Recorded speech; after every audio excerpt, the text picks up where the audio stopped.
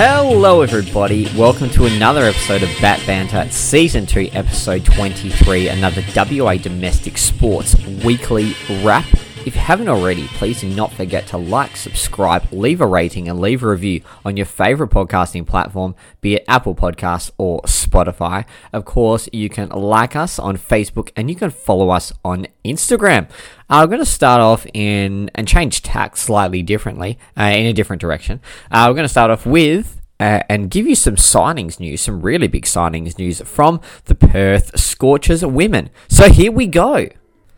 Yes, the Perth Scorchers women, and also tying into the Western Australia women's team, Sophie Devine. So from a Perth Scorchers perspective, she signed on for one more year, which is just huge because she's one of the best players, not only in the BBL competition, the WBBL. I'm talking about one of the best players in the world. But even bigger news than that, which is pretty hard to top. Beth Mooney, she signed on not only for the Scorchers, but also for the Western Warriors in the 50 over format, the WNCL, the Women's National Championship League. However, in possibly sad news, Coach Shelley Nitsky has said she'll likely pursue the top job of Australia's all-conquering women's team, and this was after Matthew Mott. He left the job after being in there for 7 years to take up the England men's white ball coaching role. So she'll be in charge of the Commonwealth Games campaign alongside the tri-series that they have against Ireland and Pakistan. So whilst it's probably going to be really, really good and it's a terrific opportunity that Shelley and Coach Shelley Nitsky should be looking into, it would be a massive loss for the Scorchers if that does happen. But on the positive side of things, should I say, Sophie Devine, just incredible, great, massive signing for them. And Beth Mooney has said has signed on not only for the Scorchers but also for the Western Warriors women's program. So two massive signings. They're two star openers, and of course a wicketkeeper and a great bowler at that too. They're going to add so much depth, and they both come out and said, obviously I'm paraphrasing here, but they both come out and said that they want to create a dynasty. They think there's a lot of opportunity to make a really, really strong program at the Perth Scorchers women's team, and hopefully they can continue that going, and hopefully with these signings, more people will sign, because if you're getting that kind of quality re-signing, most other people will follow suit. But for the ladies, for the Scorchers women, we're going to leave them for now. And if there are any more signings or anything interesting that comes about, we will touch base with them. But for now, Scorchers women, we are out. Parks Ariang with the interception. That's a massive play from the Diamonds goal defence. And if they can drain this, well, that's going to be the exclamation point, isn't it? Well, that's why she's in the side. Firstly, Ariang with the interception. And then it was all finished off by Sasha Glasgow. Okay, onto the West Coast Fever. Just quickly going back to last week, the 86 that they scored in the previous game up against the Lightning, it was and is now the highest score ever generated in the Suncorp Super Netball. So they just had a night out, shot the lights out, and just the highest score now ever in the Suncorp Super Netball. However, onto the game at hand, and by at hand I'm talking about Saturday evening, or I think it was actually Saturday afternoon. They've made their job really, really hard for themselves, and whilst top two is still on the cards, basically home court advantage and finishing first, it's pretty much gone. They had a 68-72 loss to the Queensland Firebirds. The first and second quarters, they basically cancelled each other out. The third was even, and it just came down to the last. Well, you guessed it, they lost it by 4. They did, in that fourth term, claw their way back to be only 1 goal down, but an intercept by the Firebirds with 3 minutes left led to a goal down the other end, just to steady the ship. Coach Dan Ryan did all he could to find the right combination. He made a dozen changes, both in personnel and positionally across the game, but obviously none had the effect that he wanted, intended, or needed. Both teams shot at 94%. The gains were 10-9 to Fever, so pretty close. Intercepts, they were 8-5. Deflections, the Firebirds, they had more. They had 14-9. And then in addition to that, the West Coast Fever, they had 7 more penalties for contact, which obviously gives the shooters from the Firebirds more opportunities to try to score. And it doesn't help when you're conceding 6-1 turnovers for bad passes. So they gave the ball up, and obviously they gave the Firebirds way too many opportunities to score. Janelle Fowler, she did what she normally does. She was sensational, 60 of 60. But unfortunately, Sasha's 4 of 8, it may have cost the team. I know that, you lose by 4 goals and Sasha missed 4 goals, but that's obviously not the difference between them winning and losing. Alice Teague-Nield, she was huge. She had 20 assists and 29 feeds. Jess Ansys, who's still out with a foot injury, she still wasn't back. And Verity Simmons, who had to go into health and safety protocols, they were late. Well, she was a late out, and that just didn't help the Fever in the mid-court battle. And we know how big they are in those positions for them. So they're now 2 games and 2 wins behind the Vixens. But in a positive note, they do have that same lead, so 2 games and 2 wins over the third-place Giants. So they're pretty much going to be finishing second for the season, but they've given up and they lost their opportunity to claim top spot and home court advantage throughout the finals. And it really all came down to that Melbourne Vixens game that they did have here about a week and a half ago. So actually, I think it was 2 weeks ago now, because it was played on a Tuesday night. They next play the 6th place New South Wales Swifts away, but it's crunch time. They need to knuckle down. They've got to get a big win away, and it has to happen now. So we're going to do what we normally do, and the ball's in your court, the West Coast Fever, in more ways than one, both metaphorically and literally very soon. But you know what we say about banter. West Coast Fever, it's over to you.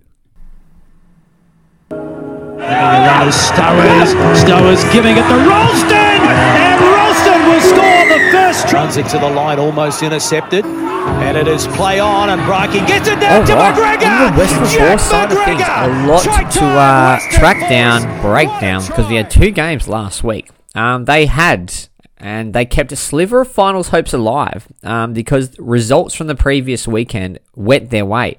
And if they got a bonus point in the win against Moana Pacifica, they opened themselves a possibility. Whereas before the last episode, it was pretty much done and dusted, but they did have a little result go their way. So it's kind of weird, and it sort of reeks of mediocrity, and they were in the midst of a 7-match losing streak before the game against Moana Pacifica.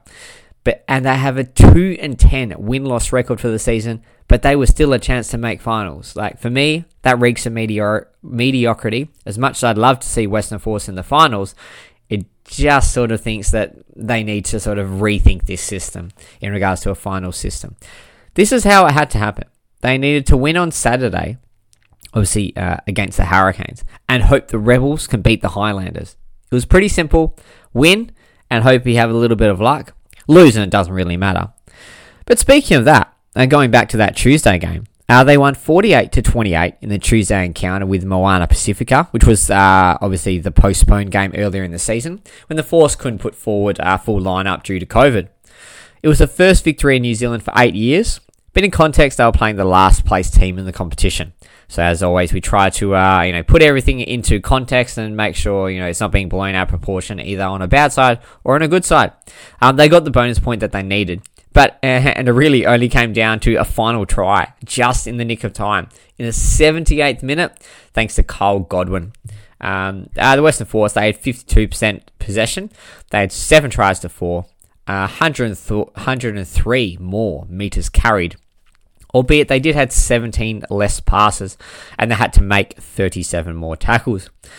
So the stage was set. It was all ready for a Saturday encounter, and here's the stage being set. It was a huge game coming up against the Highlanders. It could have been a swan song for many, with Coach Tim Sampson not having his contract renewed in his last season in charge. And former All Blacks Jeremy Thrush and Richard Kahui and ex-Wallaby Greg Holmes, they called time on their careers upon the end of the season. So they were going to, their careers would be done whenever their season officially finished. I just quickly want to touch on some points from Force captain and the third player to reach 100 games, which he will do and did in the Saturday game. And he basically paid credit to Coach Tim Sampson for what he's done for the club over the last 5 years. And Ian Price said he was really, really happy and was so thankful for taking over the club when it was on its knees and to put it back on its feet. And he's done a lot for the game of rugby in WA. So just wanted to make sure we really thanked and we're appreciative of what Coach Tim Sampson has done over the past 5 years. However, in all of that, all the build-up, all the hype, and it was really all in their hands, their season is over.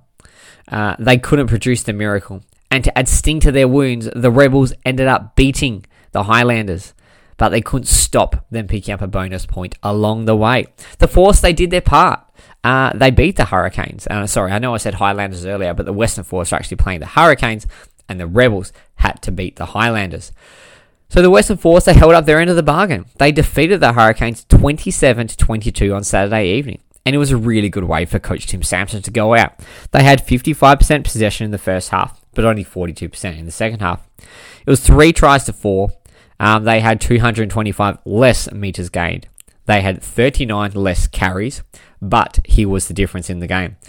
3 of 3 versus 1 of 4 penalty conversions and 2 of 3 penalty goals up against none. That's what explained the game, and that's how they got a 27-22 win. At the 74th minute mark, they were actually down 22-20, but a Brian Ralston try and then the conversion, it clinched it for them. It was a big upset, and it was their first home win of the season. Once again, looking into that mediocrity, and maybe they just didn't deserve to be there. Well, not maybe, they didn't. But once again, they were down early. They conceded 17 straight first half points, and they trailed by 11 just before half time. So once again, as has been the case all season long, they had to dig deep and try to find a way to get back into the game. So yes, they did what they should have done. They took care of their end of the deal. They got the win. But despite the Brumbies getting a 31-30 victory, not the Brumbies, the Rebels getting a 31-30 victory over the Highlanders, it just wasn't enough because the Highlanders got a bonus point for losing within, I think it was 5 or 6 points. So, yep, unfortunately the season's over for the Western Force. But Western Force fans, it's been an absolute privilege bringing all this information to you and keeping you in the loop with how they're going. It was a season of almost. It almost could have been really, really good.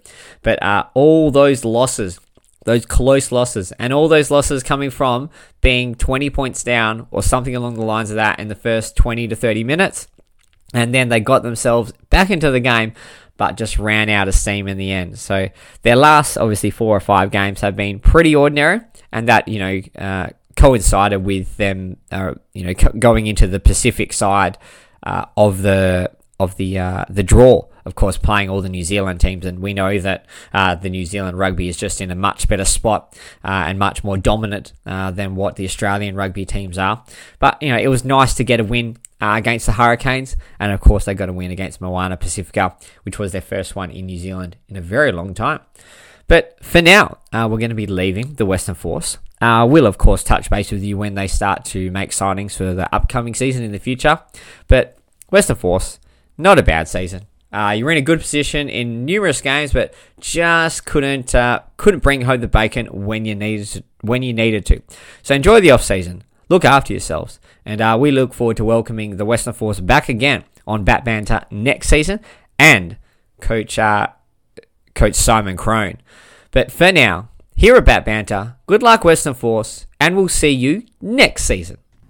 Listen to the hiss, listen to the growl. Perth Wildcats are on the prowl. Can you feel the heat? Listen to their feet, tearing up the cotton, building up the heat. Here we come. Oh no, here we come. Oh no, here we come. Yeah, the Perth Wildcats are on the prowl.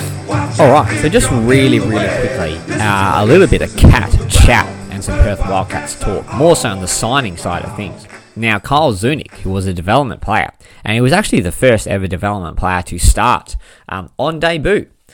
So in the first game of his career as a development player, he started, and that's the first time that has ever happened in the NBL. He is actually now and has a main roster spot, which is fantastic. And he has signed a 2-year deal. So he's pretty much going to be taking Kevin White's spot. And I quite like that because Kevin White, not a big fan of him, especially in the last year. I know that he was big in finals in the 2020-21 season, but just didn't step up as much as we needed him to come last season. But of the bigger signing variety, we're talking about Todd Blandfield. Excuse me, ladies and gentlemen. Todd Blandfield has signed a 3-year deal to return to Perth.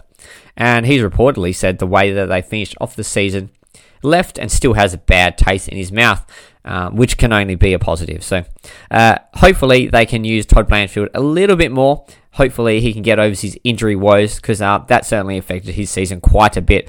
But yeah, for now, those are the only 2 major signings. We, of course, know that Bryce has signed a 3-year deal, Bryce Cotton, which is huge. And, yeah, of course, the import spots, that's going to evolve over a period of time. So we're going to have to wait until the draft happens, as in the NBA draft. And then who goes to Europe, who goes to China/Japan, and then who's left over, basically. But, yeah, for now, there were the 2 main signings, and we'll keep bringing you information as it unfolds at the Perth Wildcats. But here at Batt Banter, good luck, Perth Wildcats. Make sure you sign some good players, because Lord knows we need them. But from a Cats perspective, we're out for now. Alright, that's it. We're done, we're dusted, we're finished. It is the end and our wrap-up of our Season 2, Episode 23, the WA domestic sporting scene. And, how the West Coast Fever are going, how the Western Force are going, and, of course, announcing some major signings. Great news there. But if you haven't already, please do not forget to like, subscribe, leave a rating, and leave a review on your favourite podcasting platform, be it Apple Podcasts or Spotify. You can like us on Facebook, and you can follow us on Instagram. Whether you're listening in the morning, the afternoon, or the evening, it's been an absolute privilege to have you on board. Thank you so much, and we look forward to touching base with you and all of our WA teams on the domestic sporting scene next week.